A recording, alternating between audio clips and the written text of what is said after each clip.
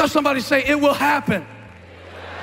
See, because when I announced that title, I heard a lot of, ooh, it will happen. Double portion, it will happen. The growth I'm praying for, it will happen. Restoration in my marriage, it will happen. Cool, I believe all that. I declare all that. Go get it, go for it, believe God for it. But what if it happens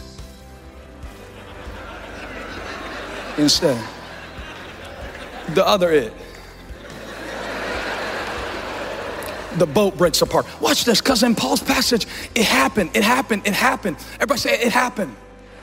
He said, keep up your courage, because not one of you will be lost. Only the ship will be destroyed. Here's why, verse 23. Last night, an angel of the God to whom I belong and whom I serve, to whom I belong and whom I serve, to whom I belong and whom I serve. I love it. I love it. I love it. He stood beside me and he said, now that's cool, but it's even better to say, he lives within me. He lives within me. He stood beside me. He lives within me. And he said, do not be afraid, Paul. You must stand trial before Caesar. God said, I can't let you die in this battle because you got a bigger one ahead of you. Y'all stay with me. Verse 25.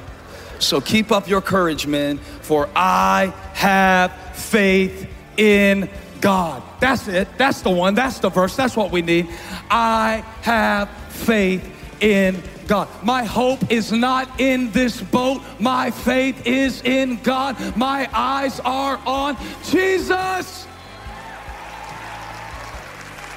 For I have faith in God that it will